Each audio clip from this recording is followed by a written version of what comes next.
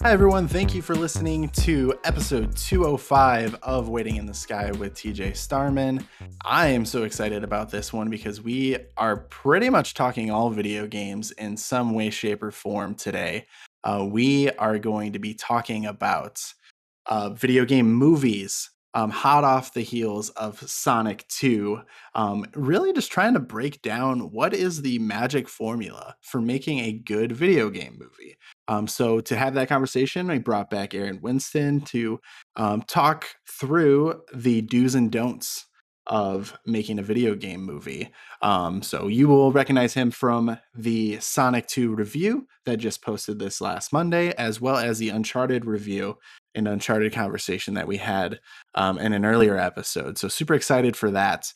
I am also going to be joined by Silver from the Star Wars Thrifting YouTube channel.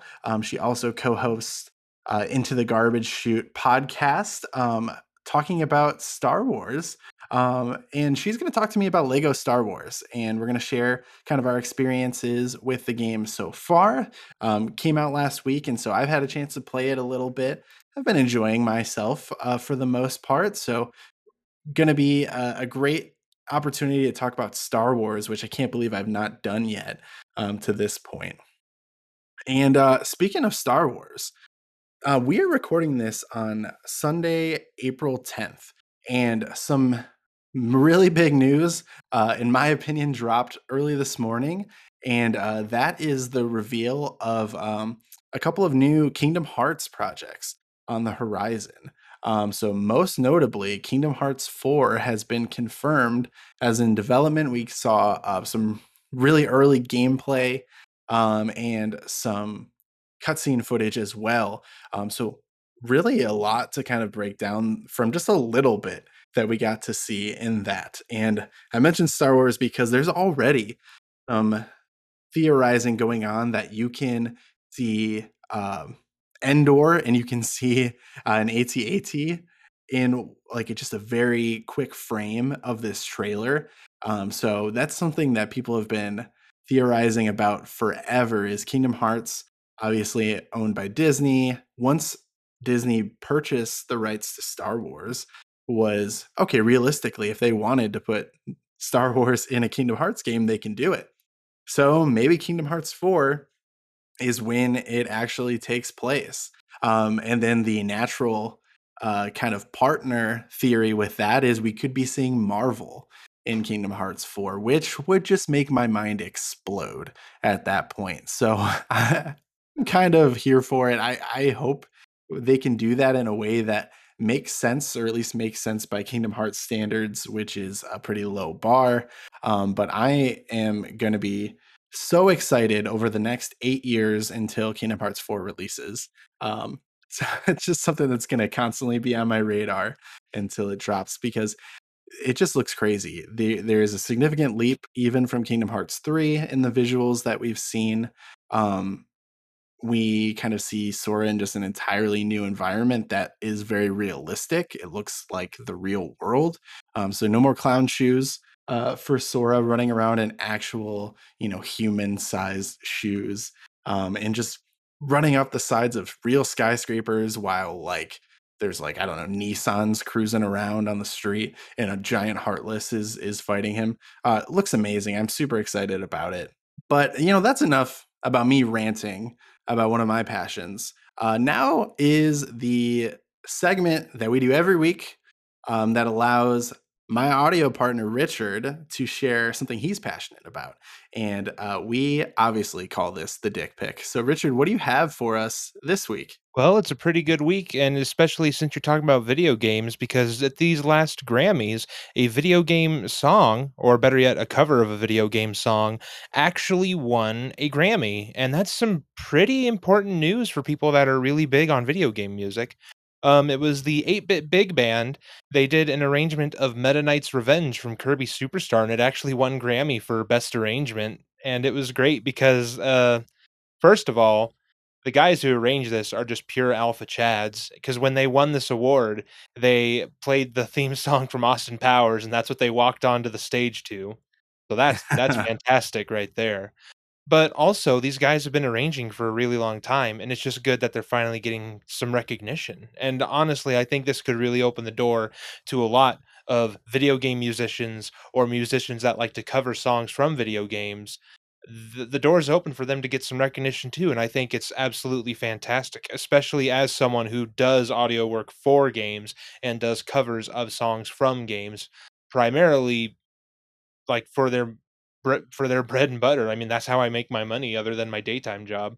Yeah, yeah, this is pretty huge because exactly what you're saying. It has the opportunity to really open the floodgates and really get that well-deserved recognition for the genre as a whole. Because you and I have had conversations in the past, even just before recording this, about how series like I think of Zelda and I think of Final Fantasy as like two of my favorite series that have just outstanding music and have had outstanding music really since their inception, going back to the 80s. And so it's not that video game music has gotten better to the point where it's deserving of this recognition. It's just that it finally happened. Like it kind of, smashed through that glass ceiling, so to speak. And hopefully, like you said, it's something that continues because there is a lot of really great, amazing work that's being done that deserves the attention for sure. Yeah, absolutely, like, not only that, but I mean, think about the people that have been writing this music. I mean, they've been kinda I'm not gonna say they've been living in the shadows of popular musicians, but outside of their niche, they're not really widely recognized. I mean, we're talking about people like Koji Kondo, Yasunori Mitsuda, Jun Ishikawa, who wrote the song that just won a Grammy. I mean, it's nice that the doors like are really opening up wider for people to realize, hey, the guys who made this music, they're all right. Because there's only like the one or two big ones that people know about, and that's like the guy who made the Mario theme, but that's what they refer to him as the guy who made the Mario theme. They don't even know his name. They don't know what influenced him. They don't know what other stuff he's done throughout his career. And hopefully this makes people start to think about, I wonder how these guys got to this point and what influenced them. Because that right there is like a whole other discussion that could fill up like another 4-hour podcast, like the Final Fantasy one.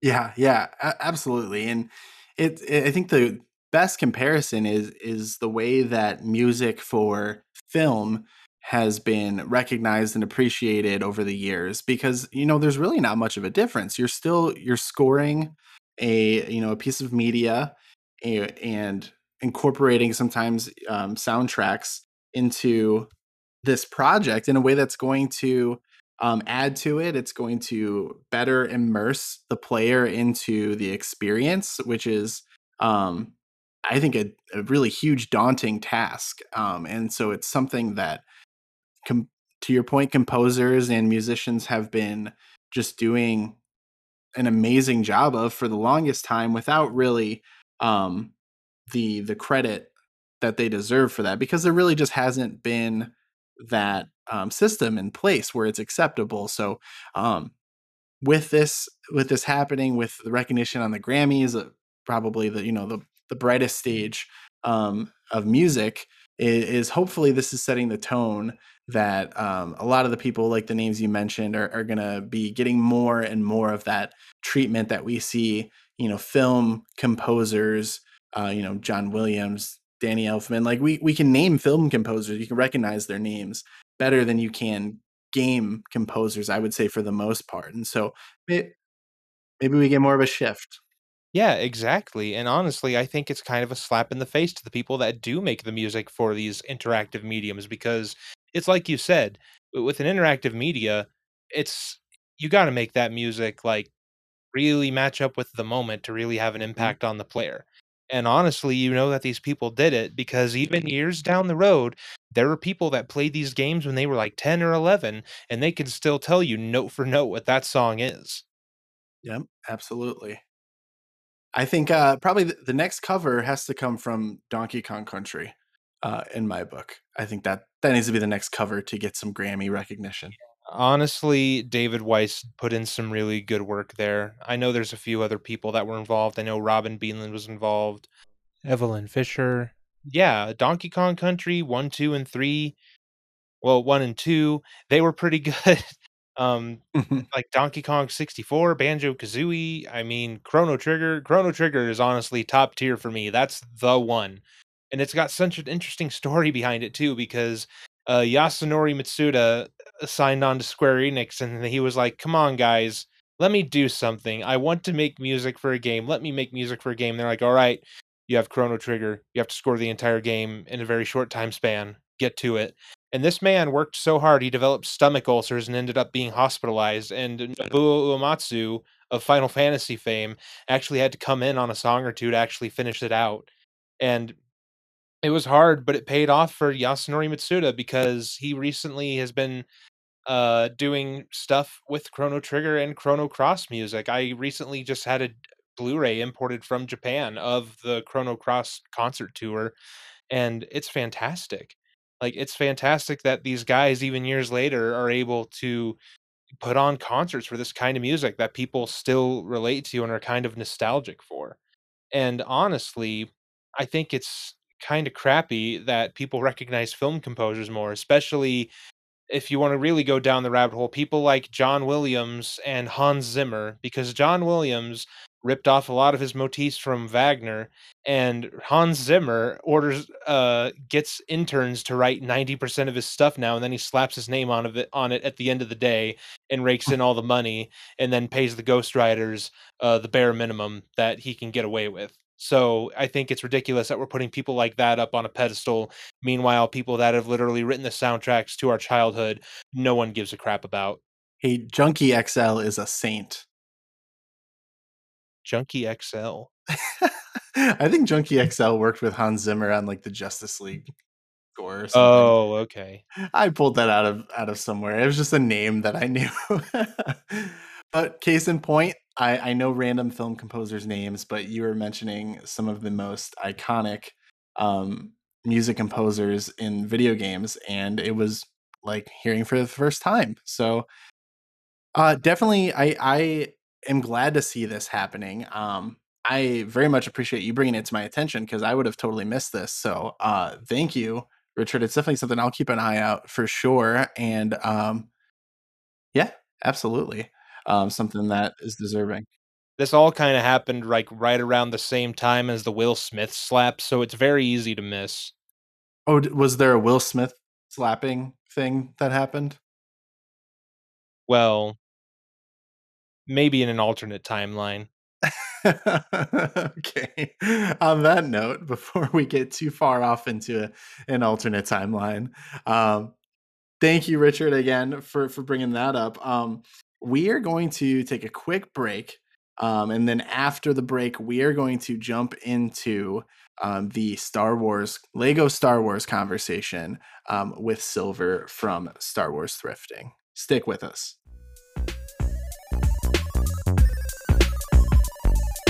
Okay, so I am really excited because somehow I have put out 4 episodes of this podcast without talking about Star Wars. Not once. And it's the most amazing thing to me at this point, but we're going to go ahead and fix that on this episode. And Lego Star Wars just released last week, and have had a chance to sit down and put a couple of hours into it. And so I thought it'd be a great idea to kind of share some impressions about the game, but I wanted to bring someone in that could speak to the game as well and can also speak to just a general Star Wars fandom.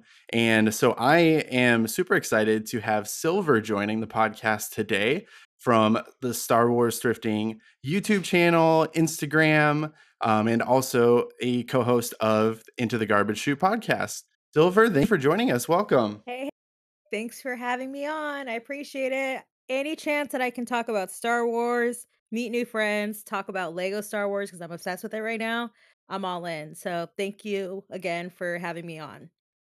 Of course, that's the thing about Star Wars fans, right? We're always willing and able to jump into any conversation, even tangentially related to Star Wars. It's pretty bad. I'll be like at work and then I'll just have a coworker just like lightly mention like, "Oh yeah, that Book of Boba Boba Fett show is pretty cool. And then I will just go on a tangent and like be like, "Yes, but did you know?" And the next thing you know, I'm just like, completely just overwhelming them with, backstory or anything extra that I can add or, a little fun fact about the actor. And then, they I completely lost them at that point. So Yeah, they have no idea what they've gotten yeah, themselves they're just into. like, yeah, I just like the show lady. So thank you. Yeah, I think that's definitely an experience a lot of Star Wars fans can relate to, just because Star Wars is so popular, just, even at a casual level, that everyone is at least aware of what's going on, especially you mentioned Book of Boba Fett, Disney Plus is super popular, so people have seen The Mandalorian, obviously all of the, at the time, Baby Yoda, now obviously we know his name Grogu, um, swept the nation, so, uh Star Wars is always popping off, and this past week added a new entry into the franchise in the form of Lego Star Wars: The Skywalker Saga. And so I know you've had a chance to pick it up and play it, and yeah, I think you are going to bring a welcome voice to this conversation because um, as much as I would love to say I dove super deep into this game, I really haven't gotten that deep into it. Mhm. So I'm going to share my impressions, and hopefully, between the two of us, we can definitely paint a good picture of what people can expect. Absolutely.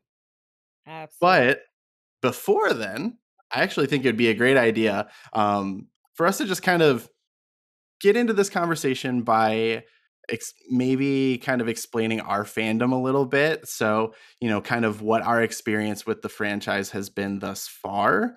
Do you want to start us off and kind of just share a little bit about like how you got into Star Wars, maybe some of your favorite elements of it, things like that? Yeah, yeah, no, absolutely. I got into Star Wars because I did not have a choice. I have a huge family. My dad and my uncles were just big, big Star Wars fans, and I remember when the re-releases were coming out, I was I was a kid, I was in elementary school, but I just felt this excitement that, I just felt like my uncles were excited, my dad was excited. They started collecting this the Power of the Force line with the green card back. And as a kid, you're just like, "Ooh, that's a toy. I want to play with it." And, my uncles were like, "No, this isn't to play. This is to collect." So I just felt like it was very important, and I just felt this excitement.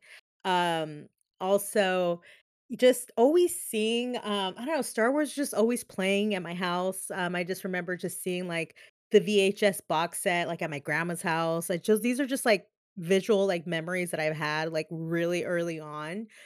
Um, it wasn't until the Star Wars prequels came out, I think I was at the perfect age when they came out. I might be at, like, the targeted audience for these movies. I I was in 5th grade when, Phantom Menace came out, and I just remember being just so blown away, just, like, thinking, like, "This is the coolest thing ever." And being obsessed with, like, Darth Maul, and even, like, at school, like, everybody was talking about it. I just remember just, like, even just the hype around this movie was just huge, and as a kid, it's you're very impressionable, you remember these things. So, I remember even, like, the Taco Bell, like, Happy Meal, like the big promotion regarding these movies, the Taco Bell, the Pizza Hut, all this, it was just, like, huge, and I just really remember that as a child, and just for thinking like, "Wow, this is the coolest thing ever," and seeing it in the movie theater was amazing. And again, when Attack of the Clones came out, I was in middle school, and that, like, solidified my love for for Star Wars, because I think I was a little bit older enough to be really excited for the next installment and just thinking like, "Wow, Jedi are so cool," and just loving everything about it. And then, of course, when Revenge of the Sith came out, I was already in high school, so that was, like, my first time that, I went with my friends, we went to the midnight premiere, we got really excited, and just the hype around that, just really just I think this was just, like, my first. I love all like, I have my love for fandoms. I have many fandoms that I just love, but, Star Wars definitely was, like, my first way to express, like, my inner geekness. where as a child, when I was younger, I just felt like, oh, it was inherited because my family enjoyed it. But I just felt like the Star Wars prequels were just very much mine, and I was able to take ownership with that. Um, and then, of course, like, later on, the Disney acquisition and, knowing more Star Wars was coming, I was excited. I was an adult who had a job, and I was like, wow, I can spend money on buying things. So, It's um, groundbreaking. yeah. So it was just, yeah, I just felt like it never really left me. I was just, again, I just feel like the time we're living in right now, the fact that I'm getting Star Wars content like nonstop is just completely just blows my mind. It's Um, crazy. yeah, it Yeah, is. because I think I actually had a pretty similar experience to yours, which before I get into that, I just wanna you are incredibly brave for sharing on the record that Attack of the Clones solidified your Star Wars fandom. So thank Oh, you for sharing that.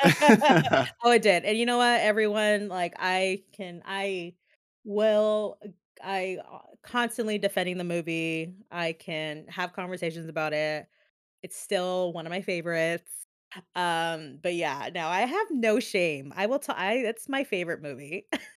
But how do you feel about sand?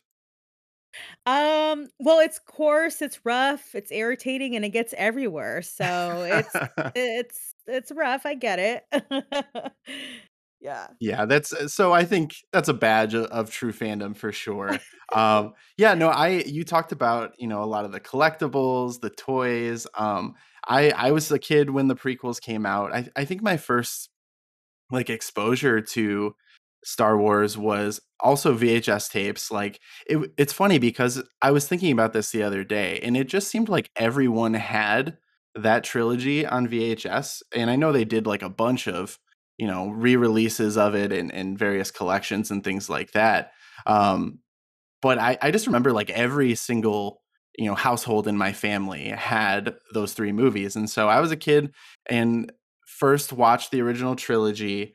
Um, and it got me so excited that when The Phantom Menace came to theaters, it was just like the biggest thing in the world. And as a kid, like the toys were such a huge thing. I think they had like the data chip line. Yes. I Yes. remember those, like, vividly, and I really wish that yeah, and obviously I was a kid, but you can never have the foresight for this, but, like, I really wish I had at least one of those, sticking around because it was just so cool. I loved those little data chips, and, it was cool to have at the time, would be even cooler now. Um, I also remember you talked about a lot of the tie-in promotions, with restaurants and things like that. I remember Pepsi did a line of, like, special cans with the various characters on them, and so I remember my family, like, trying to collect all of the characters, from the Mhm. Phantom Menace Pepsi cans as well. So yeah, it was Star Wars Mania in 1999 around the release of that movie. I was rocking the Jar Jar Binks t-shirts all the time. Mm. I jumped into it, and yeah, I think I even watched a couple of those Ewok movies on VHS a couple of times. Those Uh, yeah, no, those Ewok ones are pretty. They're they're sometimes I find them like, okay, they're kinda silly to watch, but I enjoy them for what they are, but I actually right, just picked those VHS, the Ewok Adventure VHS, tape recently while thrifting, and it's, very nice. yeah, I gotta love it. But Yeah. 1999 was an insane time. I gotta say, like, as far as, like, the merchandise goes and the rollout, I don't think I've seen anything go as hard as it did for, for that. Yeah, yeah.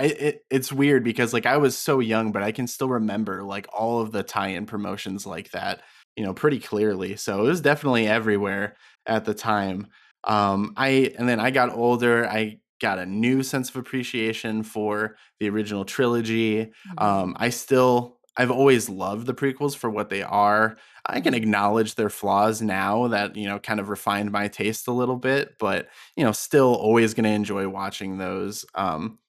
And then kind of yeah, same thing. The sequel series or sequel trilogy came out, and I was fully on board for that because it had been so long since we had Star Wars movies in the theater, and so I was just so excited for Force Awakens, and I loved Rey as a character, and was excited to see her leading through all three movies. And again, I as an adult, I've had more refined taste and more, higher standards for what I'm looking for. And so there's been Mhm. flaws that I could pick at, but I still generally am positive on the series. And it's exploded, like you said, with everything franchise, not franchise, TV series, between Mandalorian, Book of Boba Fett.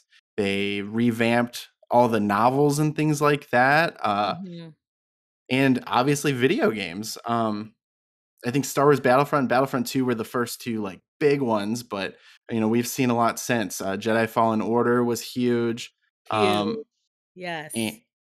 and now we are in what's essentially a remake slash sequel in Lego Star Wars The Skywalker Saga. Did you ever play the original? I did not play the original, but I've seen it. I go to a lot of flea markets and Goodwills and thrift stores. That's how I like to try and find collectibles, but I always see that video game. So I knew when this one was coming out, this is kind of more like okay, well, here's the saga because we're adding these three, the sequel trilogy to the story.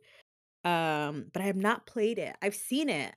And I want to say I think my younger cousin, he played a lot of the Lego Star Wars games. I think he probably owns almost every Lego Star Wars games that like had come out. Um, but yeah, no, never played it, but definitely familiar with it for sure. Yeah, they're definitely classics. I played Mhm, the original one, which was the prequel trilogy, mhm, start to finish. I absolutely loved that game. I actually didn't play Lego Star Wars, the original trilogy, more than just a couple missions for whatever reason. Never played the Clone Wars one, and I never played the Force Awakens. So the complete saga I played a good amount of. So that's probably the one I've played the most of, mhm. aside from the original game. Um, and so that's kind of where I'm coming at this from as far as experience with Lego Star Wars. But right off the bat, I can say that this new release is just completely revamped beyond my expectations. Like I thought it was going to be mostly like kind of a remaster, where it was generally going to be kind of the same gameplay that we had in the complete saga, and it blew me away, with its visuals and just the mechanics of it being so different. Um, what was kind of your take when you first booted it up and got into it?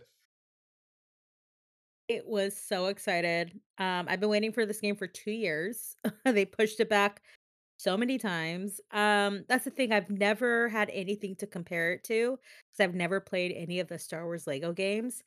I think I was just really excited that there was a Star Wars game that for me the thing about me in video games, I love watching other people play them. I'm not really good at them. Like I love Jedi Fallen Order, but like Battlefront 2, even Squadrons, I bought all those games. I just really just was not able to get really it didn't really just grab my attention as much, which is crazy to say because I know a lot of people enjoy those games. Um, I'm just I think the games that I really enjoy are almost like just made for like a younger audience. Because I just like those like, sillier games like that. So I was excited. I was excited for this game. The fact that it got pushed back, we've been waiting a long time for it. So again, I didn't really have anything to compare it to, so when I booted it up, I was just like, "Okay, I'm excited, let's get into it." I know that you can start from any point, like, it's not from any episode, but you're able to either start from episode 1, which is the beginning of the prequel trilogy, you're able to or either if you wanted to start from Force Awakens, which is the beginning of the sequels, or if you wanted to start from A New Hope, which is obviously the beginning of the trilogy, so you can kinda, like, pick which level you want to or how you wanna start, your trilogy, and which order you wanna do it, which I thought was cool. So, I was basic and so, you know what, let me just go and run through episode 1 and, start from there, but I love it. I love it so much. I'm having a good time. It's a funny thing because I love these movies. I know these movies in the back of like, I can almost like recite them. But I just love going through the story in like the most funny, silliest way because whether like, Lego just does a really good job because I love a lot of the Lego like cartoons with Star Wars because I just feel like they know more about Star Wars than Star Wars does sometimes because the way they're able to like poke fun at the story a little bit and be silly with it, it's just so relaxing to play. Um, with like in a way where it's able to like poke it like, even like the Lego, like the Christmas special that came out. Um, yeah, I just find those to just be a little bit more relaxing instead of like and just like be silly and fun. And not have to be overwhelmed with like, I gotta follow this video game because it's telling me a story and I gotta know about, I gotta pay attention because Right. there's so much lore that I need to like, look for. And, that's so again, I love Jedi Fallen Order. I actually love the story so much, but I think I've been waiting for something just kind of silly like this and kind of to be able to play the entire Skywalker saga.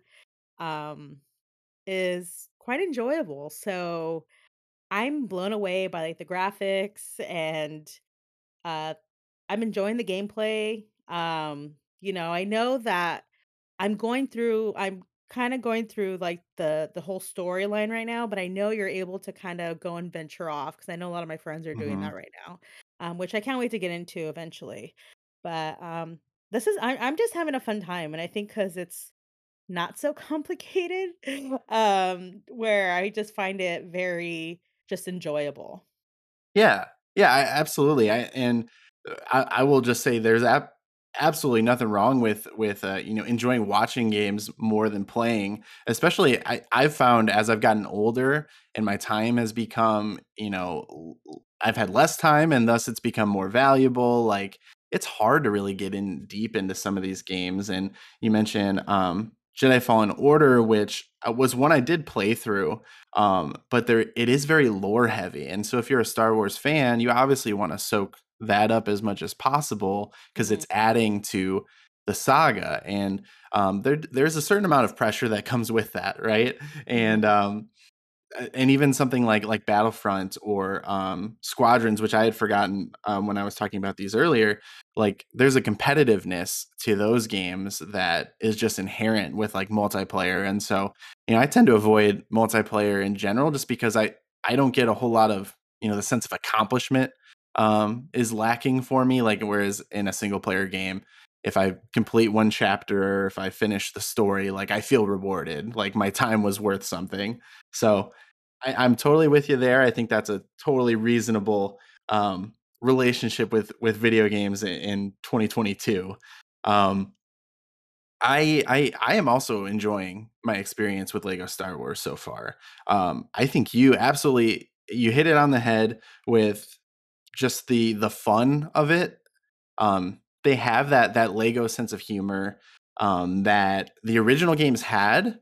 The key difference between the original Lego Star Wars games and this one is that it's fully voiced, and just the impact of having fully voiced cutscenes and interactions between these Lego versions of characters, it just adds so much to it, and it makes it so much fun. Um, and so I'm fully on board with you there. I think there's a lot of fun that just comes from watching the silliness unfold, and I think you made a really good point in saying that, you know, Lego knows what they can poke fun at and does it in such a good way. And so that's been something that I've enjoyed so far as well. I will say I took the same path that you did and started with episode one. I finished it. I don't think I quite finished it. I did defeat Maul, and that was kind of where I'm at right now. But I've liked that you can kind of, make the most of your experience and how you want to do it. Where you can, if you want to focus solely on the story, like you can play through and it's not super difficult and you can get through an episode like pretty quickly. Or if you want to, like you were saying, kind of venture off and either just venture off with the characters of the story, or you can go back in free play mode and unlock, a whole bunch of other things, which was something in the original games as well. Um, have you done a lot of like the collecting and puzzle solving along the way? I did because I when I got to Attack of the Clones, I was just so fascinated that I was able to play as Padme Amidala, which she just, I just wish there was just more things to do with her. I just feel like as far as I don't know, I just feel like she's just rarely like even like now with since Disney bought out Star Wars, I just feel like there hasn't been that much Padme love and it bothers me because I love her so much. So, when Attack of the Clones level came on, I was just like, "You know what? I'm gonna just play Padme Amidala, and I'm just gonna go and venture off Coruscant, and I'm just gonna complete all these puzzles just because I get to do that, and I, get to go at my own pace." So, that brought me immense joy, and I enjoy doing it. So, I was Yeah. able to kinda just do that, and I was okay with it, you know? So I kinda took my time in Attack of the Clones because I was just like, "Oh, this is fun. I'm just gonna venture off and, travel Coruscant and, see whether puzzles and, I know you can collect you gotta collect these, like, certain color Lego parts and stuff, and, um, kinda did that, so I spent my time and I realized, "Oh, I'm just gonna do this." So, Yeah, yeah, it's fun that you get to have that option, or if you mhm. just wanna go through the story, you can do that too. Absolutely. Yeah, I that's probably the thing that I've liked most about this game is it it feels like a big open world AAA game like we see a lot of um something that also came out recently, something like Elden Ring even. And yes, I did just compare Lego Star Wars to Elden Ring. Um only in the sense that it feels vast and open and you can make your own experience, like whatever you want it to be. So, if you want to make it bare bones and run through the story mode and kind of just have fun with those cutscenes along the way, you can totally do that. If you want to get lost, playing through Attack of the Clones, do you have, is it the Padme, is it the character model with like the scratches? No, it's the one right in the beginning where she has that the N1 Naboo pilot, Oh, outfit okay. when she first gets there and, like, yeah, so it's, but that's the beginning of Attack of the Clones where they land and her decoy gets, and then, like, the story goes on from there, but yeah, no, she's over there in her little pilot outfit, and she's just running around Coruscant collecting, solving puzzles, and I just thought, "Wow, I'm just gonna try and just complete this because this seems fun." Again, my just simple joy of playing as Padme was for me just really exciting for me. Just because she's definitely yeah, well, she's one of my favorite characters, and just feeling like we haven't gotten much from her recently as far as just pretty much anything, whether it's merchandise or acknowledgement, anything. So I was able to just kinda enjoy. And so, Yeah, that's um, it's an yeah. interesting point about like kind of Disney in particular turning their back on Padme, because I agree with you. I also love Padme. Um, I I grew up watching that character, and seeing her evolve, but being, such a powerful presence. And I will say, we definitely stand Natalie Portman on this podcast, and gonna be awesome seeing her as Thor Oh in my Love and gosh. Thunder. Um, but yeah, no, it's interesting, especially because of that connection. Obviously, like with Marvel Studios, like Disney, I'm sure Disney has her phone number. If they wanted to include Padme in a project, they could absolutely make that happen. Yeah. Um, so that's something that we could, potentially look at down the line. Hopefully, there's something that works out. Hey, you know Um, what? I hope so. There's a lot of fans who are, I'm not the only one who feels that way. There's a lot of fans who do feel that way. So it just like you said, like she had just such a strong. I mean, she was pretty much the third character in the entire prequel trilogy. You know what I mean? Absolutely.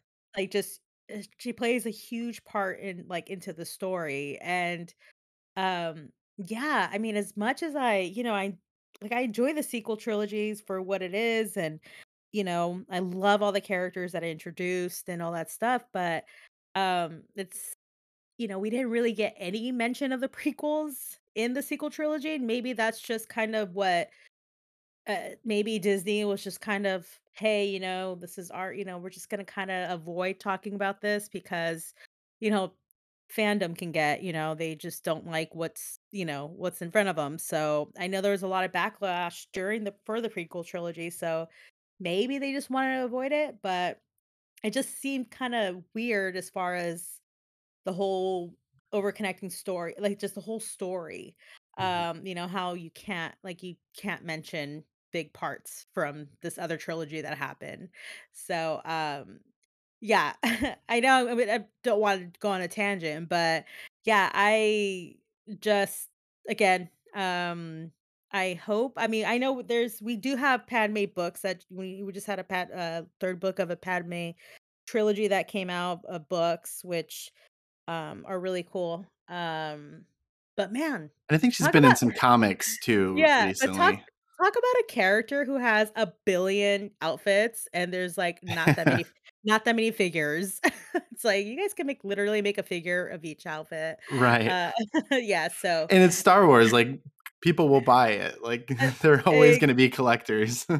people will buy it. Yeah. So actually, like, recently we've been seeing a lot of like Padme like mentions and stuff. So I'm just like, you know what? I'm gonna hold on my hope that eventually we'll get some sort of, you know, a something. And like you said, Natalie Portman is, very much in a big Marvel movie that's coming up, and I hope, we get something. That'd be kind of cool. But Yeah, it seems too simple at this point, but like you said, I think Disney Star Wars has largely leaned on the original trilogy and kind of working from there as a basis to make their projects. I mean, you look at and there's a lot of references to the original trilogy in the sequel trilogy, but even looking at Rogue One in the way it is pretty much an original trilogy movie. Um, and then with The Mandalorian is taking place kind of immediately after the fallout of Return of the Jedi. Like all of that, they're really jumping into um, the Star Wars lore around the original trilogy, which is, I mean, it makes sense. It was definitely like the conservative approach to taking over this franchise. But there's definitely some valuable areas of the prequels that they can mine and get some good value from. And I think Padme's story is definitely one that they could definitely find merit in. yeah. And not to say that they're not completely ignoring the prequels, because look, we have an Obi-Wan Kenobi show that's literally on its way out. So, Mhm. which is, something to look forward to. But until then, I'm enjoying the Star Wars Lego game because I get to be Padme at any time I want. So that's what That I'm happy is about. that's another huge plus for this Yeah. game. And I have not gotten far enough to be able to fully enjoy this, but just the roster of characters is it's amazing. And Huge. that includes like just crazy bonus characters. Like you can find password like codes to unlock characters for you mentioned like the Lego Star Wars Christmas special. Like they have those Christmas special variants of the characters. You can unlock like it's just so much fun. And in free play you get to kind of interchange your party members so you can be running around as you know Darth Maul and Christmas special Chewbacca, Yeah. and whoever else you want to throw in there. I had a friend who was Luminara, and she was just cruising around Cloud City on a Razor Crest. Like, that's just sounds like a great time. Yeah, It's like you can yeah. do you can pick, like, again, like, Luminara, a smaller, less, smaller character, Jedi, and riding the Razor Crest on, going to Cloud City. Like, that's just that's I think that's what's really fun about the free play and how you can do so much. Mhm. So, I can't It's wait to get into that. literally it's literally like Star Wars Mad Libs. Yes, exactly. So a lot of fun. Yeah, I think that's definitely something we're both excited for as we play a little bit further into it. I'm like you though. Like I want to play through, at least the full, prequel trilogy and then maybe do some free play stuff. Or I might just jump into the original trilogy at that point and keep it going. But I've really enjoyed my time with it. I think we talked about the humor. I think while I do appreciate the voice acting is in the game, it's not authentic. Like Oh, no. uh Qui-Gon's voice has been driving me crazy the entire Yeah, time. same. Same, same, um same.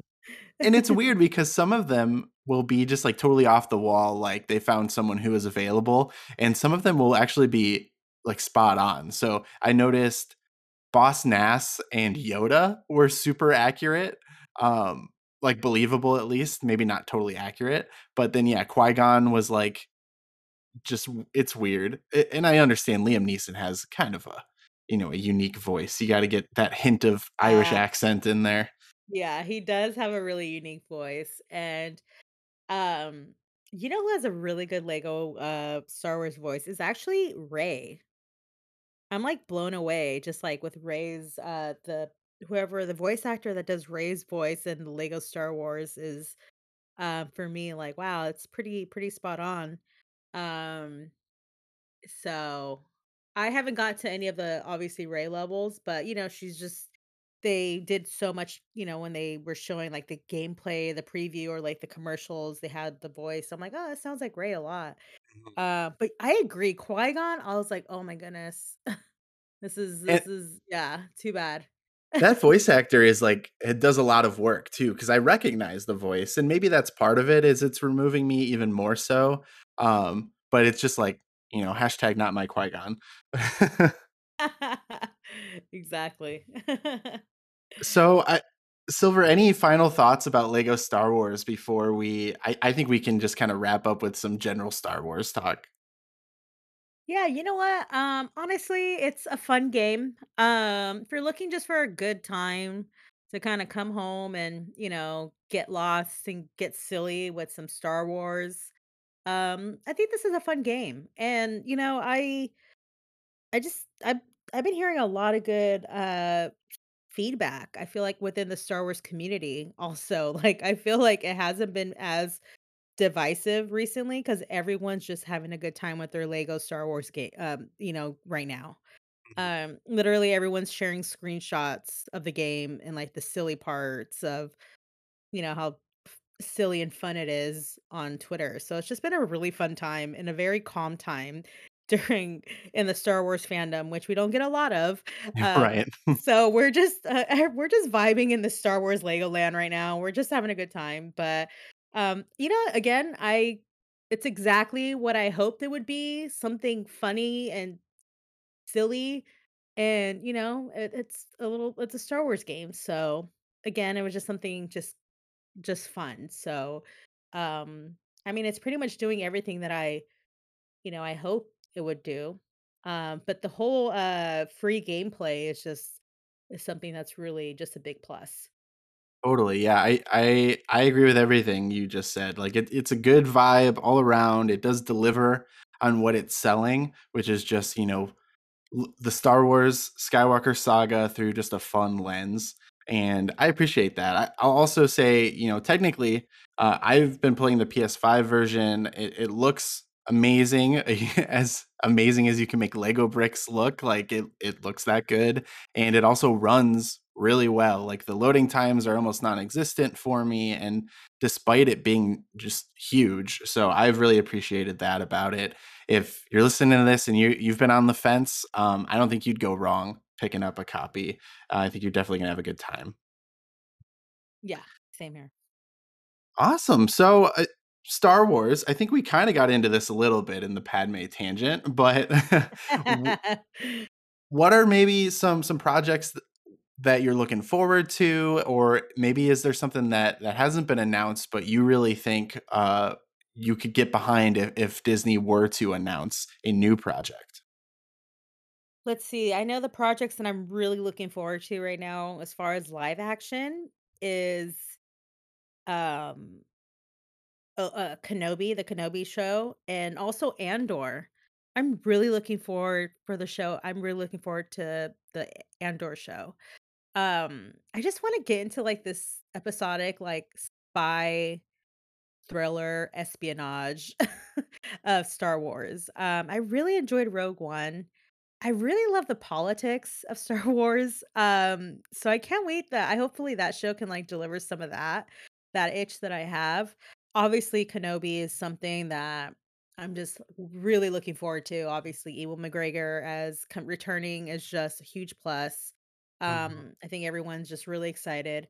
I am just nervous just because I just I know that everyone's really anticipating it.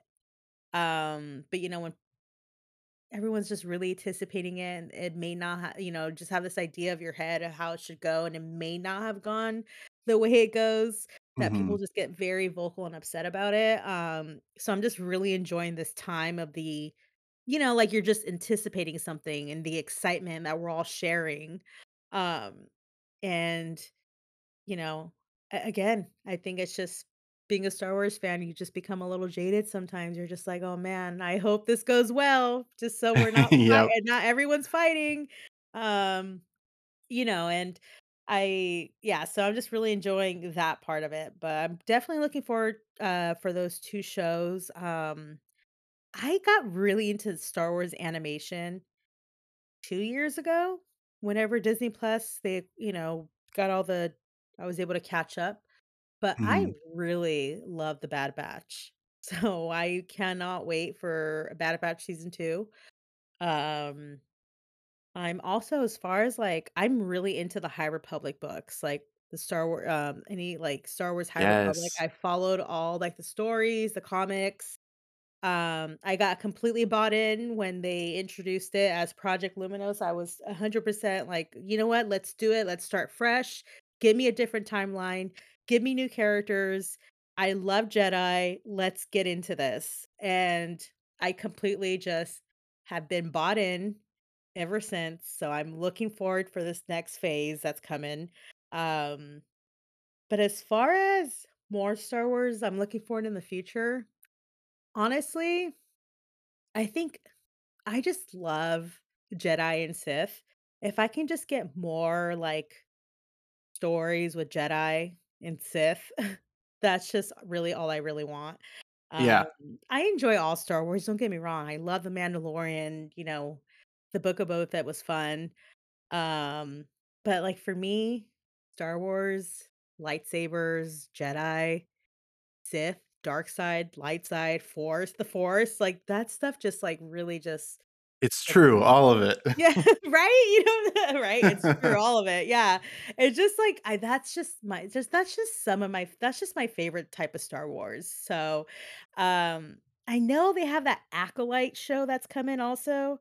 Falls in the category that I guess I'm still looking forward to, Oh, yeah. but yeah, the Acolyte's coming out, and that's supposed to take place, like, gosh, I wanna say 20 years before Phantom Menace, but it has to be no, they market it as the end of the High Republic, so I'm Okay. thinking it has to do something like Dark Side.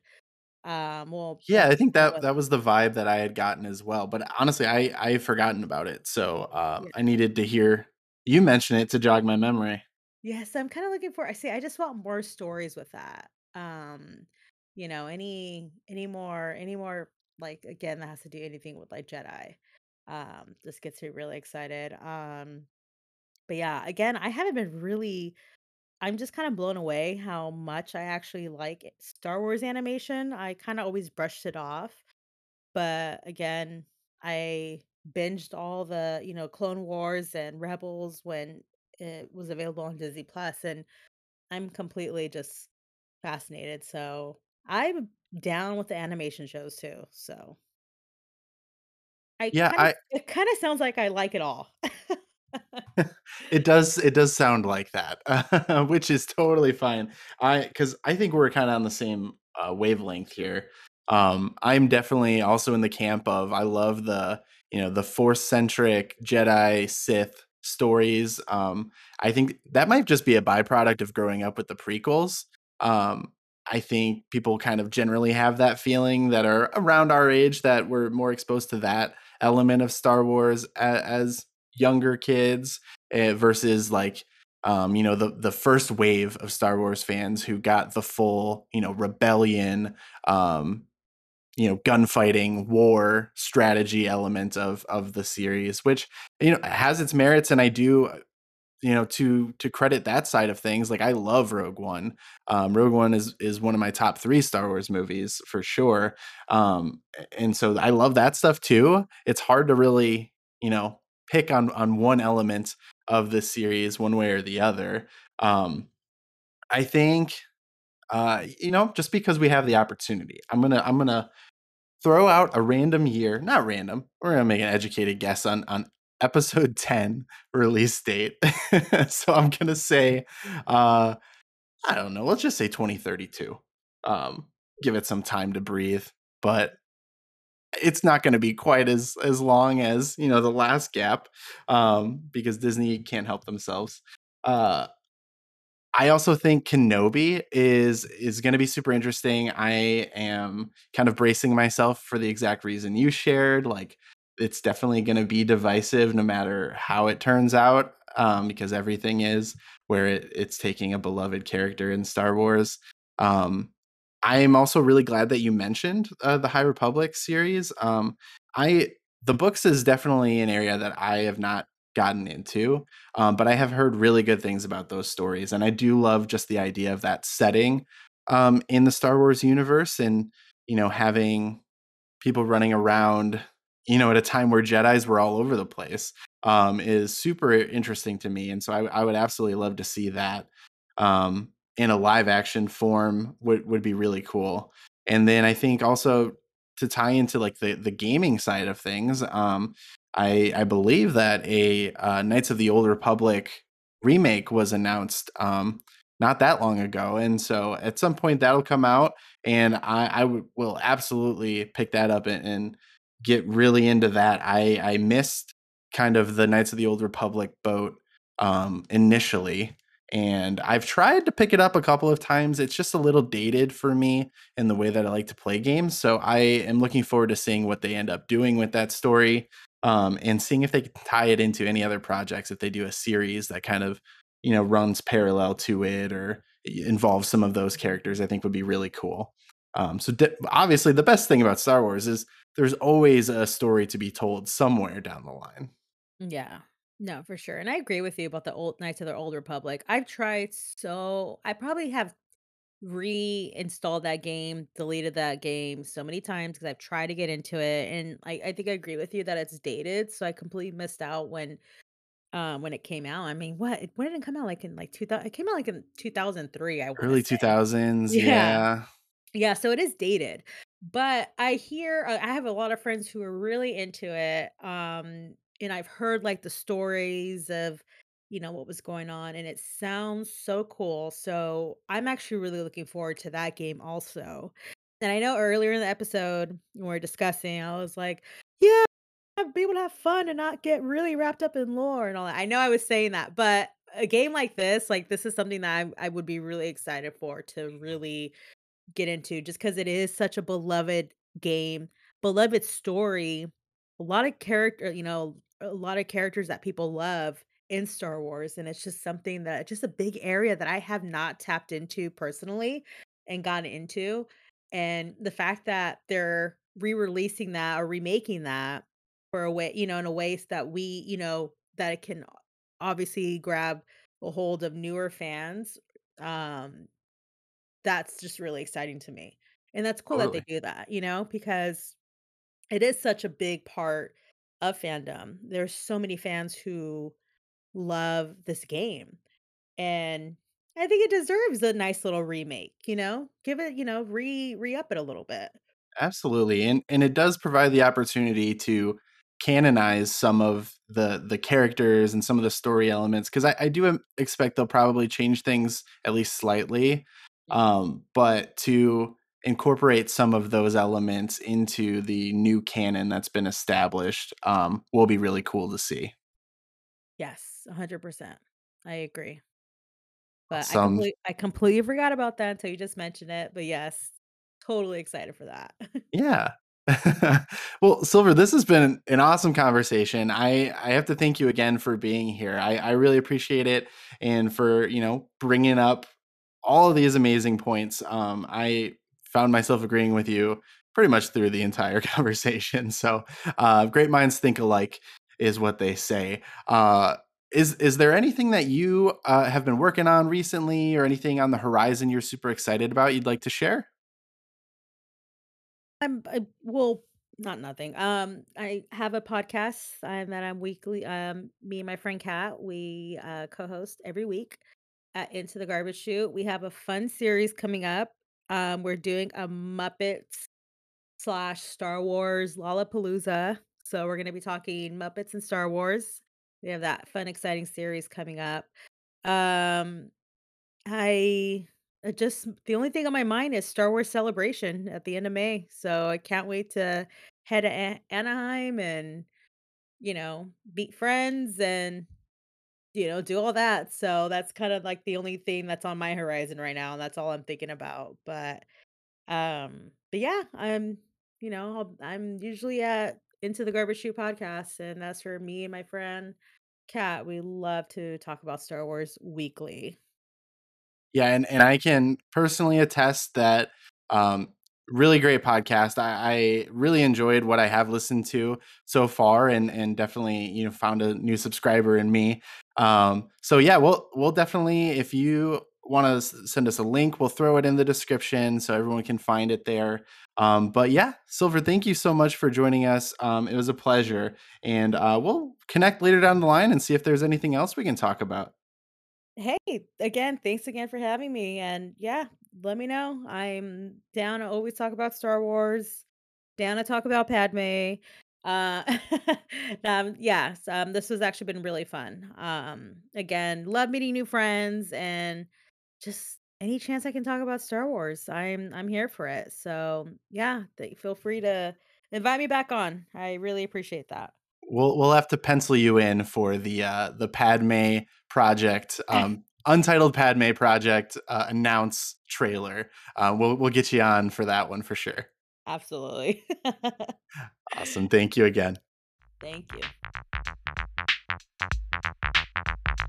All right. So, with the recent release of Sonic the Hedgehog 2, it makes perfect sense for us to revisit the concept of video game movies. And because people have been struggling to figure out the right recipe for a video game movie for so long, I thought it'd be fun to kind of take a look at what's been done, what works, and what doesn't work. And so overall, I want to come away from this conversation with sort of the do's and don'ts of making a video game movie. And I knew the perfect person to invite into this conversation. You will recognize him from not only the Sonic the Hedgehog 2 review that just released on Monday, but also from the Uncharted review and the earlier Uncharted discussion. Aaron Winston is making his return. Aaron, thank you so much for coming back and joining us. Oh yeah, happy to be here. Thank you, TJ, as always. Yeah, and I know that when we talked about the Uncharted series and we were kind of priming ourselves for that release, um, we had a hard time kind of putting a pin in that conversation. So we had talked about it. We knew that we were going to come back and revisit this topic, and so the time has come pretty quickly, actually, since another video game movie released pretty soon after Uncharted in Sonic. So. Um, how I want to go about this is I want to kind of, like I said, figure out the do's and don'ts of video game movies. And we're going to figure that out by looking at all of the live action theatrical released movies that have ever come out. And I'm just going to go for it. I'm going to list these off. Aaron, are you ready? Oh yeah. Take me to memory lane. Yes. Okay. So I'm going to list every single English language theatrically released video game movie, starting with 1993's Super Mario Bros., Double Dragon, Street Fighter, Mortal Kombat Annihilation, Oh Wing God. Commander, Lara Croft Tomb Raider, Resident Evil, Lara Croft Tomb Raider, The Cradle of Life, House of the Dead, Resident Evil Apocalypse, Alone in the Dark, Doom, Blood Rain, Silent Hill, Dead or Alive, Resident Evil Extinction, Postal, Hitman, In the Name of the King, A Dungeon Siege Tale, Far Cry, Max Payne, Street Fighter, The Legend of Chun-Li, Tekken, Prince of Persia, The Sands of Time, Resident Evil Afterlife, Resident Evil Retribution, Silent Hill Revelation, Need for Speed, Hitman Agent 47, Warcraft, Assassin's Creed, Resident Evil The Final Chapter, Tomb Raider, Rampage, Dead Trigger, Detective Pikachu, Sonic the Hedgehog, Monster Hunter, Mortal Kombat, Werewolves Within, Resident Evil Welcome to Raccoon City, Uncharted, and Sonic the Hedgehog 2. Whew. So that's quite the portfolio, quite the history book lesson there of video game movies. Were there any that I listed that you forgot existed? Yes, I actually forgot that we walked out of the Max Payne movie and went and saw 5. That was probably a good move. Max Payne, was that with Mark Wahlberg? Yes.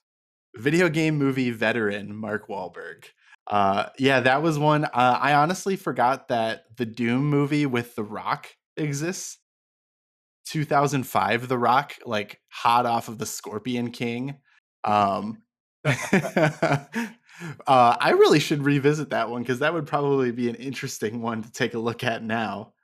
Yeah, go ahead and get Buzz for that one. I don't know how you would do it if you would have some smoke, if you have some drink, but Doom is one of those you do not need to watch with sober, serious eyes.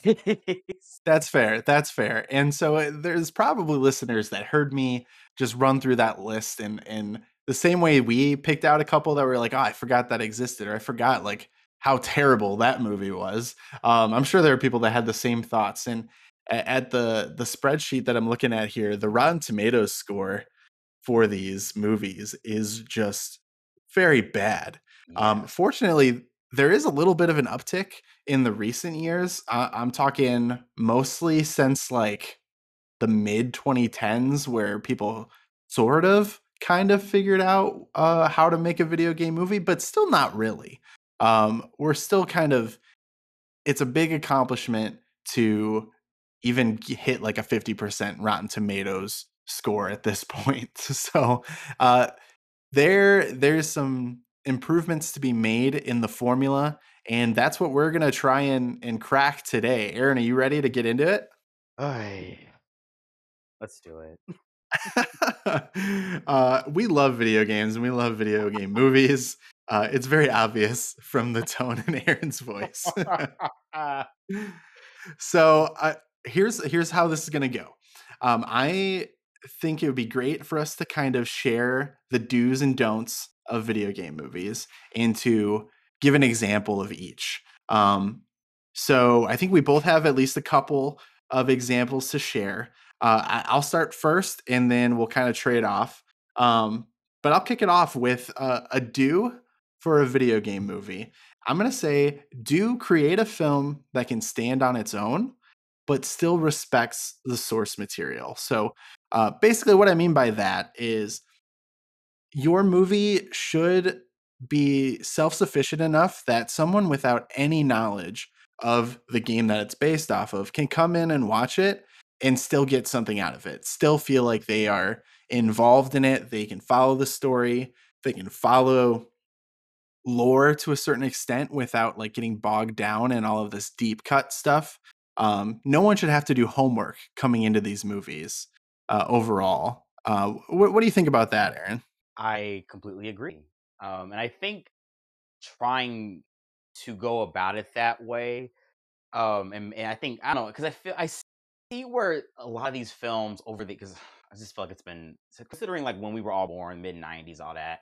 It just feels like it's been a lifetime, and it has. Mario Bros came out in '93, so yeah, literally our whole Yeah, lives we just literally. so many of our favorites just butchered on screen, and not all of them were that bad though. I feel I do see where these films try to give the audience what film is, doing at the time. The aesthetics, the music, the way they film the characters, the action sequences. I do see where they're trying to give what Hollywood is doing, but just when it comes to incorporating the elements of the video game with that, it just falls apart. And this, I guess, intention for tangibility just completely misses the mark that it's trying to hit. Yeah, yeah, I think you touched on some good points there. I think it's kind of like they're trying to serve two masters, right? They're trying to make Yeah. a movie that still hits on the latest trends. Obviously can make money, is a big component in any movie that's being made.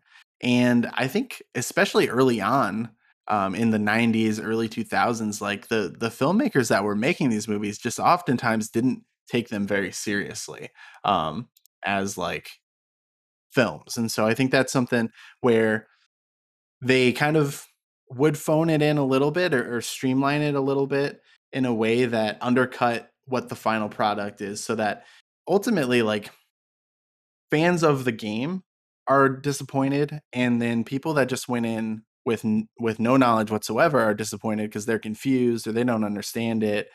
And so you're disappointing people that way. But I think for this specific do, I think a good example is the two Sonic movies. And we just talked about Sonic 2 in Monday's review episode. But I think they both do a really good job of standing on their own. You can go into that first movie, and every piece of lore that you need to know is going to be there for you. You're going to be able to pick up on it. And then the same thing with the second one. You might need to have seen the first one, but that's, how sequels work. But beyond that, you don't need to have played all these Sonic games. They're going to tell you things. Now, if you're a Sonic fan, there's a ton of Easter eggs sprinkled in. Richard, who's a big Sonic fan, mentioned all of this lore stuff in the review. And so you really can see in that example, those movies really hit on this one for sure. Um, I think the flip side of that, Aaron, is a don't is don't patronize or don't ignore the existing fan base. And so what I mean by that is, don't tailor the movie entirely to the people who are already a fan of this specific game. You need to still be able to make something that appeals to the average moviegoer to a certain extent. But at the same time, don't ignore your fan base, because they are the ones that are going to really push this thing forward. And so if you can sprinkle in a little reference here or there, it's going to go a long way. So I think an example I have of a movie that I actually just watched this today in preparation for this conversation is Resident Evil: Welcome to Raccoon City. Uh, so Aaron, this one, you've seen it, right? Unfortunately. Yes. So first off, I think they cast this movie with the best CW actors that you could cast. Um, so so good job to that casting director. Or Um, former Nickelodeon stars as well. yes, of course. Uh, but really, my issue with that, my biggest issue with that movie is they they jammed Resident Evil 1 and 2 together, the Ugh, stories, and then terrible. they just like fill it with just references and characters that people are going to know from playing those games. But that's it. There's no substance to the movie whatsoever. It's literally just, if you have played Resident Evil 1 and 2, hey, look at this. It's that person. Or hey, this person. Or this scene looks exactly like it looked in Resident Evil 2 Remake, but we're going to put it in this movie for some reason. Like, it already exists. I don't need to see that. So that is one where they absolutely patronize their audience, and I don't appreciate it. I don't think it works. And then on the other end of the spectrum, I know you have thoughts on this one. Super Mario Bros. Just completely does its own thing that doesn't make any sense and does not tie to the source material whatsoever. Yeah, yeah. Actually, I just brought up a memory. I remember when I was a kid, and we're flipping through the movie channels on the cable, and the Mario movie was on, and I remember just 5 seconds of the film that I saw, it looked so weird. But I wasn't creeped out. I was just completely not interested, and I turned the channel, and that's actually the only. I think I saw whoever whatever thing they got to be Bowser in that movie. I think I saw him like blow something up and drive off in some Mario Kart looking shit. Um, and then I was like, okay, I'm good on this. So Yeah, I that's don't my even experience remember with much of that. it. Yeah, clearly that's a movie that you just play the video game. But but I would like to say this about Resident Evil: Welcome to Raccoon City. My friend that I went with actually really liked that movie. But I had to remember that for her, as someone who's not a fan of the series, she was watching it as just a straight up horror film. So I can see where, okay, minus that, this is a better horror film than a Resident Evil film, but it's still a Resident Evil film. And I did, as a huge fan of this series, I did feel alienated from being able to completely enjoy the stories of these characters because of just the way they were just all mashed together and just cut and edited and all of that. I just didn't care for it. And so yeah. And then honestly, some of the words. Some of the characterizations were just completely ridiculous to a point where it felt a little disrespectful as a fan of the games. Yeah, I can go ahead and say this. It's not really spoiling anything. I did hit up Ben after I watched it and it was like, yo, don't do it, don't do it. Like, this is the biggest case of what did they do to my boy if I ever saw it. I mean, you gotta remember Ben had the Leon jacket, all right? Oh Like, yeah. yeah, I was like, don't do it, don't do it. If you're trying to keep your soul together. People were so like upset about the casting, and I'm like, whatever, the casting is fine, like, but it man, when I watched this, I was like, wow, like the way they wrote him is just such, I don't know, it's so blasphemous to that character. And Yeah. like I can't believe they even got that okayed by anyone who is part of Capcom because like Leon is their How poster boy and they made him into an absolute joke. weird. Yeah. So perplexing of a choice. Like, I don't mind my characters having humor, but still be the character, which is a Right. huge do for me when it comes to video game movies. Like give us the essence of these characters. I mean, I don't need them to be by the book what we've gotten in the games, but at least let me feel as if I'm watching these characters that I already know and love.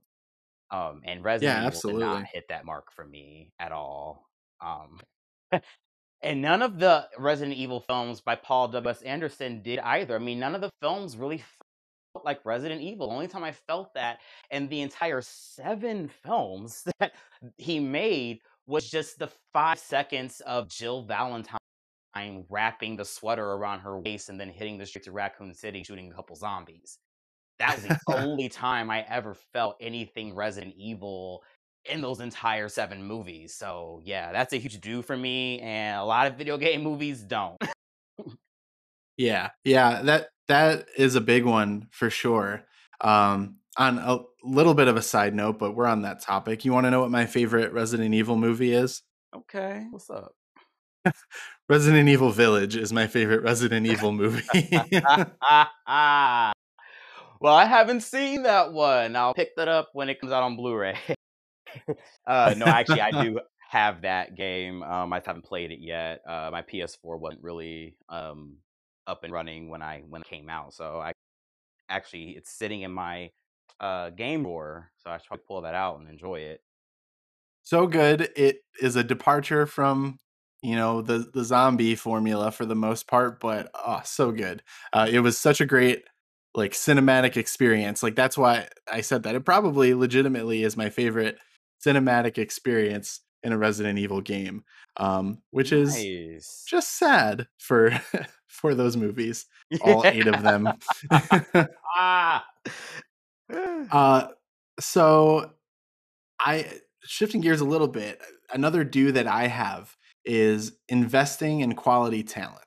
And so the reverse side of that, because I kind of looked at these things as like a do with a um, don't just rely on star power alone, but invest in quality talent in your, your director, your writers, and your on-screen talent, because we've seen so many of these video game movies, from that list I just rattled off, where seemingly the studio was like, "Hey, just put a recognizable face as the star, and that's pretty much all we need to do."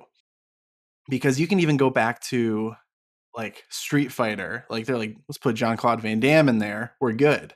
Uh, I know you really, you probably like Tomb Raider better than I do. But Most people, in my yeah. opinion, they were just like, let's put Angelina in there and we're good.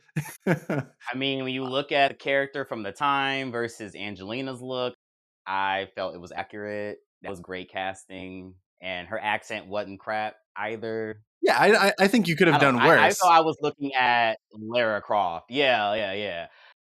Yeah, I mean, I don't know, because she did look. I mean, from her lips, from the time, and just the way she looked. I mean, I don't know. I feel that was a very accurate. I thought that was a very accurate Lara Croft. It's like how they had Bridget Wilson play Sonya in the '95 Mortal Kombat, and I don't know if she did any other action films, but I think it's the only one I've seen her in, and I was like, no, this feels like Sonya. Like, the Yeah, yeah. attitude, her characterizations, I felt like I was really looking at her. Even Johnny Cage, I was like, this looks very much like the character. And I would even say Robin Shou does look like Mortal Kombat 3's Liu Kang. I'll give him that, definitely. And that was already released by the time the film had came out. So yeah, like I do think there are a lot of it's just weird because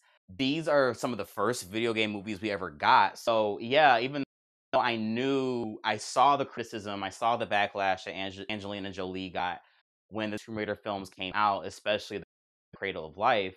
Um, I was like, okay, but this is still kind of a new thing ish. Like this can get better. Hopefully, like my whole life, I've always envisioned just really epic, great video game movies that are also pleasing critics and audiences alike. But yeah, yeah, I really thought it was.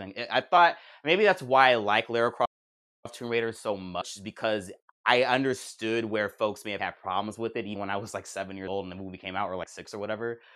But I still I saw where this is a step up. Like we're this is getting better. um Yeah, yeah. And it never really to did. clarify my point a little bit as well, because I think you're right. I do think around when the first Tomb Raider came out was when you did start to see them being taken a little bit more seriously. Um, but the point I'm making is not that that was a bad casting, but it, it's not enough to just cast a star, even if they fit the character. You need to invest around them as well. So you need to have writers that are going to take it seriously and not write cheesy dialogue, because I think that's what happens in those movies. And so it's not Angelina Jolie's fault that she's given ridiculous lines. But That even though bad. she does, you know, exemplify that character, there's only so much you can do with what's written for you, even the plot and everything too. So that's more my point. And I think maybe like the more recent examples of this, I think the Tomb Raider reboot, Alicia Vikander is extremely talented actress. I just felt like the characters kind of fell flat around her, and I thought she did actually a pretty good job of kind of being that survivalist reboot Lara Croft from the reboot games. Yeah. So I thought, and she's talented and she fit that well. It was just everything around her kind of crumbled. And I think even the more fitting example is Michael Fassbender in Assassin's Creed, Yeah. because again, super talented. We know that he is a really great actor and can really do well when he's given, good material to work from. But that movie was so bad. I was sitting right next to you, passed the f out in the theater when we were watching that one, because it was just the most boring movie I had seen in a long time and did not grip me at all. So my point there is Ugh. just there's more to it than just finding that, you know, perfect balance of meets the character and is good casting and is also a known star, a known face that you can make money off of. Does that make sense? It makes complete sense because this year alone, we've seen that very point come to life. I will say Sonic 2 did this way better than Uncharted. That's how I feel. Honestly, Uncharted's kind of become a little worse the more the time's passed and I've been able to sit on it. I'm like, actually, yeah, that yeah, again, as a video game movie, 3 out of 5, but as a movie itself, it's getting a 2 out of 5 for me. Like I just the more I was just like, no, like this just it was not really Uncharted to me. But yet you had all this star power and other beautiful people alike. But that just fell flat. Whereas I really do feel that Ben Schwartz really gives me, from all the Sonic that I've been around growing up, never really immersed myself in it. I'm very curious now, and I will be looking into more of the games, and I might even see if there's any, Sonic shows or episodes I can find online or whatever. But hearing Sonic's voice throughout watching people play the adventure games and other more non-popular Sonic games, I feel he brings that character to the screen pretty well. I think I feel like I am, watching Sonic from the games, having his own film. I don't know if you feel that way watching Sonic films, but I do. Yeah, no, I definitely agree with you. I think Ben Schwartz really found like the essence of Sonic and rolled with it. And I think more more so is that the writers understood it too. Like we talked about how there's so much lore and references, Easter eggs that's sprinkled into those movies. That's a byproduct of, a writing staff that cares about this property and is willing to invest their time and creativity into, putting together some quality material. Writers and directors, I'm sure as well. And the cast is they're going to sprinkle in their own flavor, and I'm sure they've researched their characters too. And so I think Sonic is a great example of that full combination. I think you mentioned Uncharted, and I think what's interesting about Uncharted is I actually have that as my example because of doing a good job, because Tom Holland is a star and obviously has the relationship with Sony, so that was easy casting for them.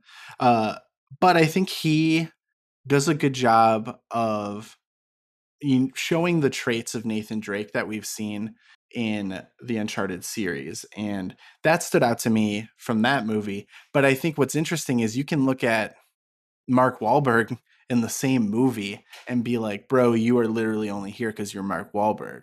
Yeah. Like, so it was interesting to me to see both examples in one movie, in my Yeah. opinion. So yeah, that was one that stood out to me. What about you? Do you have another do for us? As far as related to this topic or just a completely different do? It's another do for the list. What to do for the list? Um, okay. Have you ever watched one of these bad video game movies and felt if I didn't already know this game, I would not want to go play it after watching that? If that was my intro to this world, this franchise. Have you ever felt that?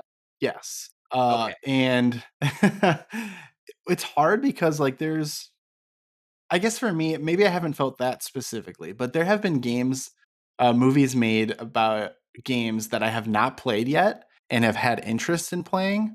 But then I see the movie and it like kills that interest. So not exactly what you're saying, but along the same lines. I'm thinking of um Hitman. I'm thinking of Max Payne.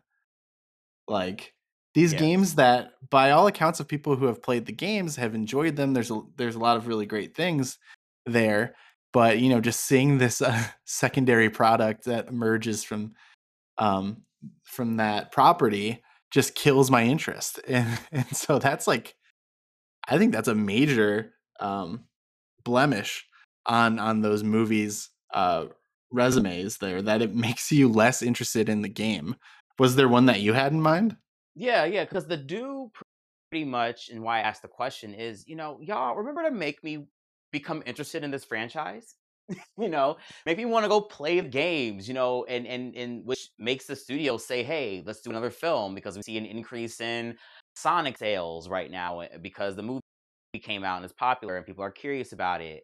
Remember that is part of the whole, a conglomeration of media products. You have a franchise and you can create video games and music albums, soundtracks, and films and TV shows and whatnot, and comics, books, all of that.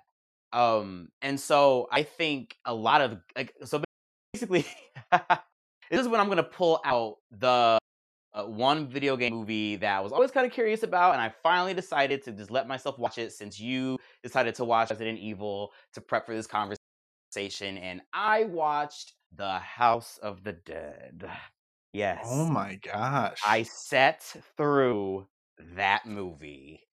Wow. Aaron, I'm looking at it right now. That movie has a 3% Rotten Tomatoes score. Oh, me. I'm like, I remember seeing trailers for the film, like watching WWE and shit when I was a kid, and I remember and I forgot until this part until I watched the film.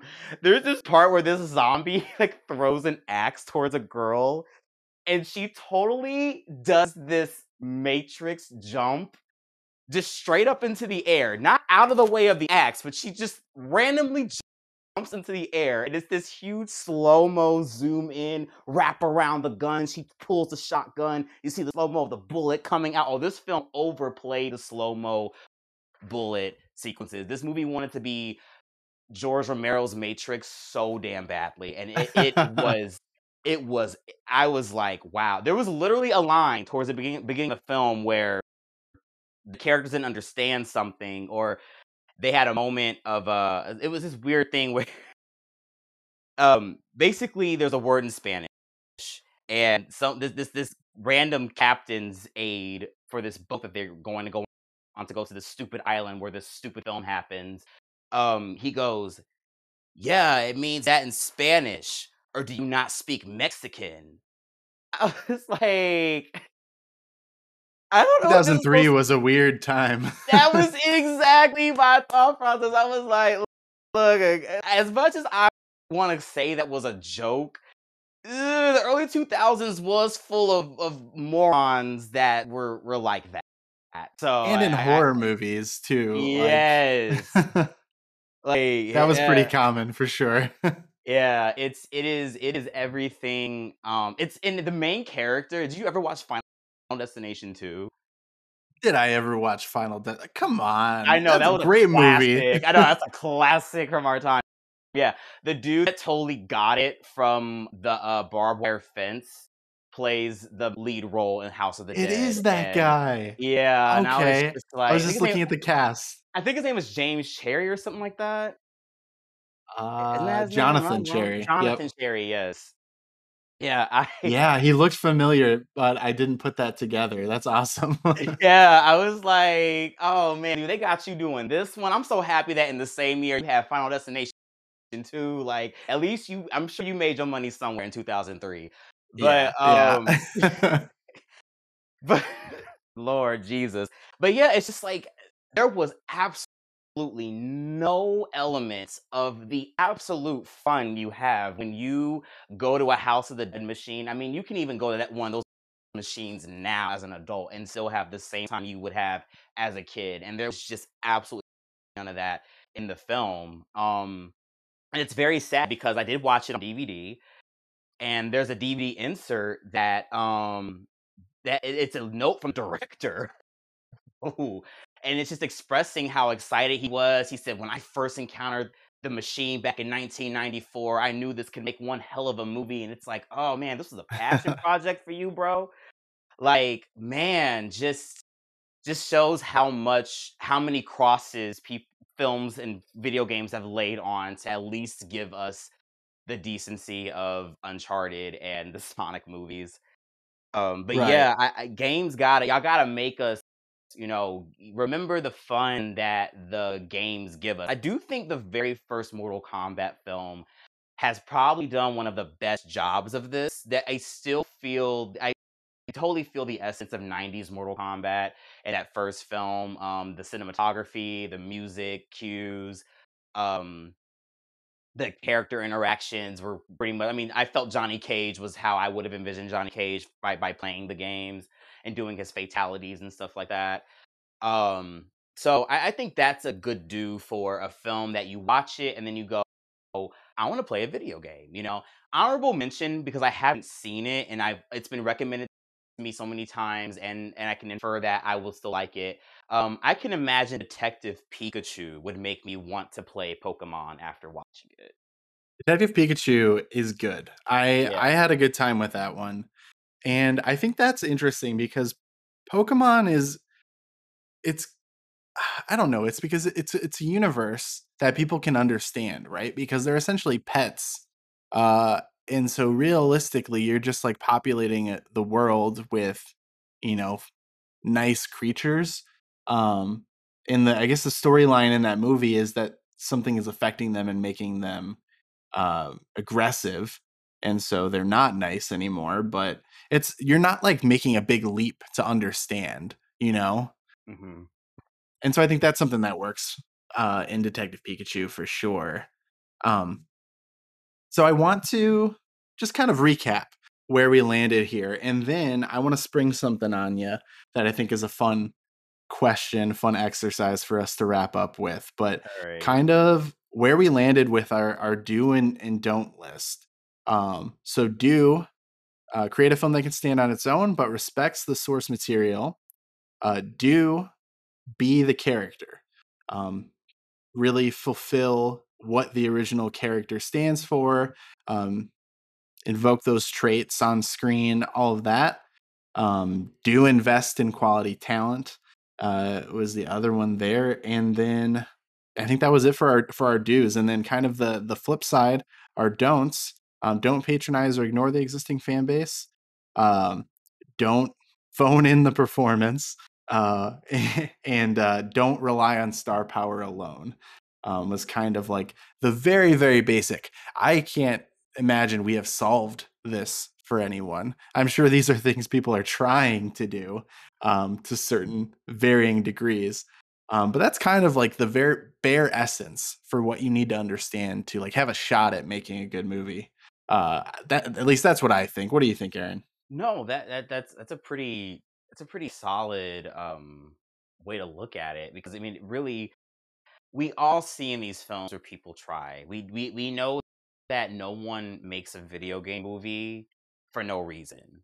Like if anything, and it's the sad, heartbreaking part of the 30 years we've gotten of just not good video game movies because you know um more than I feel you have to love these things. No one's I'm not saying Hollywood execs aren't looking at what video games are popular. I mean, especially now. I know they are all up in that. But in the 90s and 2000s, it really feels as if yeah, you had to go pitch that. You had to really want that. You had to envision it. You had to really, water that seed in you and let it grow. So the way that they just haven't worked out, it's like I just feel like you're watching a lot of people who probably did envision a much better end product than what actually was created. Of course, I'm not gonna say that doesn't excuse the level of talent from the filmmaker. Like a talented filmmaker is a talented filmmaker, regardless of the genre or the source material or whatever. But you know, still, I see the passion. I see the intention of what they try to do with these films. I think it's just when it comes to adding a team to it, and when you have so much of a team that probably more often than not is so busy always making movies that they're not playing video games, so they're not very aware of what they're doing. They're kind of just going with the flow or just kind of adding in things that they feel would be cool because this is what's popular. Like, for example, I'll never forget when I saw the announcement poster and advertisement for the Dead or Alive movie back in the late 2000s, and I could not help but look at it and just immediately write it off. I never even watched that movie. I'm like, who the hell played Dead or Alive and has a Kill Bill fetish and made this shit? Like, what the hell is this chicks with swords, chicks in bikinis with swords crap? Like, they didn't even have bikinis. That actually would have been more Dead or Alive accurate. But like they no, it just looked dumb, and it looked very Americanized and useless. And I never watched it. And I'm sure if you look at it, the Rotten Tomato score is probably like 3% on that motherfucker. But I can just infer. Um, but yeah, Please it's like hold. 33% actually. wow, that's probably Yeah. higher than Tomb Raider: The Cradle of Life. It is Yeah, 24%. yeah. I will always, I think at this point I'm gonna die feeling like there's parts of the Angelina Jolie Tomb Raider films that are overlooked. Because I'm just like, okay, but maybe it's because you have video game films like House of the Dead. Yeah, that makes Tomb Raider: Cradle of Life look like Coda that just won an Oscar. Like, yeah, I'm sure. So There are yeah. a lot of these have their merits. It's just that it gets bogged down by so many flaws that it's hard to really dig through and find it. Um, but I think a good way for us to end this conversation is with a little bit of optimism. So I have a list here of video game movies that have been announced as in development, in some stage of development. I'm going to run through them real quick and just gut instinct of the list. Let me know which one you would be the most optimistic for. How does that sound? Cool, yeah. 'Cause I'm pretty sure there's some announcements that I am unaware of, so they'll be nice surprises. Yeah. I actually wasn't totally up to date on this list either. So here it goes. TBA on any kind of release date for all of these, but they are Borderlands, Five Nights at Freddy's, Gears of War, Ghost of Tsushima, Yes. Just Cause, Oh, Just Dance, Minecraft, Metal Gear Solid, yeah. Mortal Kombat 2, Mm. Portal, Rabbids, Sonic the Hedgehog 3, which I'm going to actually rule that one out for the sake of this exercise. Uh, Space Invaders, Oh, wow. Saints Row, and Okay. Yakuza. Ah, okay. Alright. So Sega is doing is comfortable with doing more of their properties, I see. Yeah. Nothing wrong with that.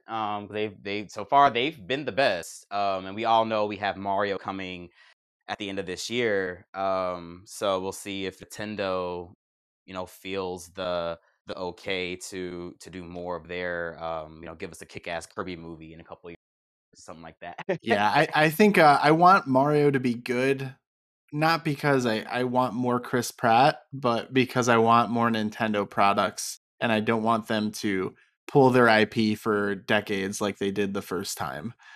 So let's hope that one's good. Yeah, man. But we're also getting a lot of video game shows, aren't we? Like Tomb Raider having an animated series on Netflix. Am I correct on that?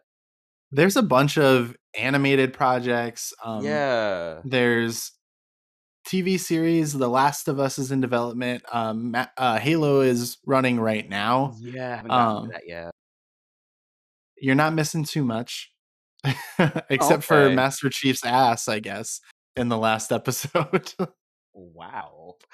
Yeah, I know All they're getting right. crazy. I'll get to Uh, that when I get to it. Not gonna be in a rush for that. I would say aside from the sequels, because I am excited and will definitely watch Mortal Kombat 2 and Sonic 3. Aside from those, I would probably be most interested in oh man.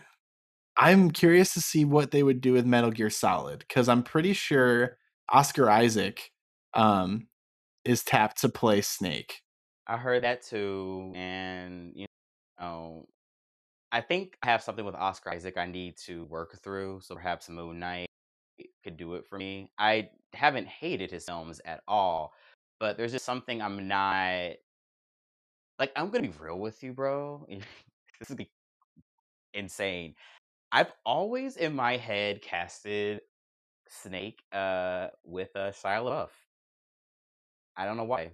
I've always just been like, I feel like he's an actor who just especially at this point, could just really play up any circumstances that he's given. And Snake just gets in these, very intense situations. And I'm like, I wonder what Shia LaBeouf would do with that character.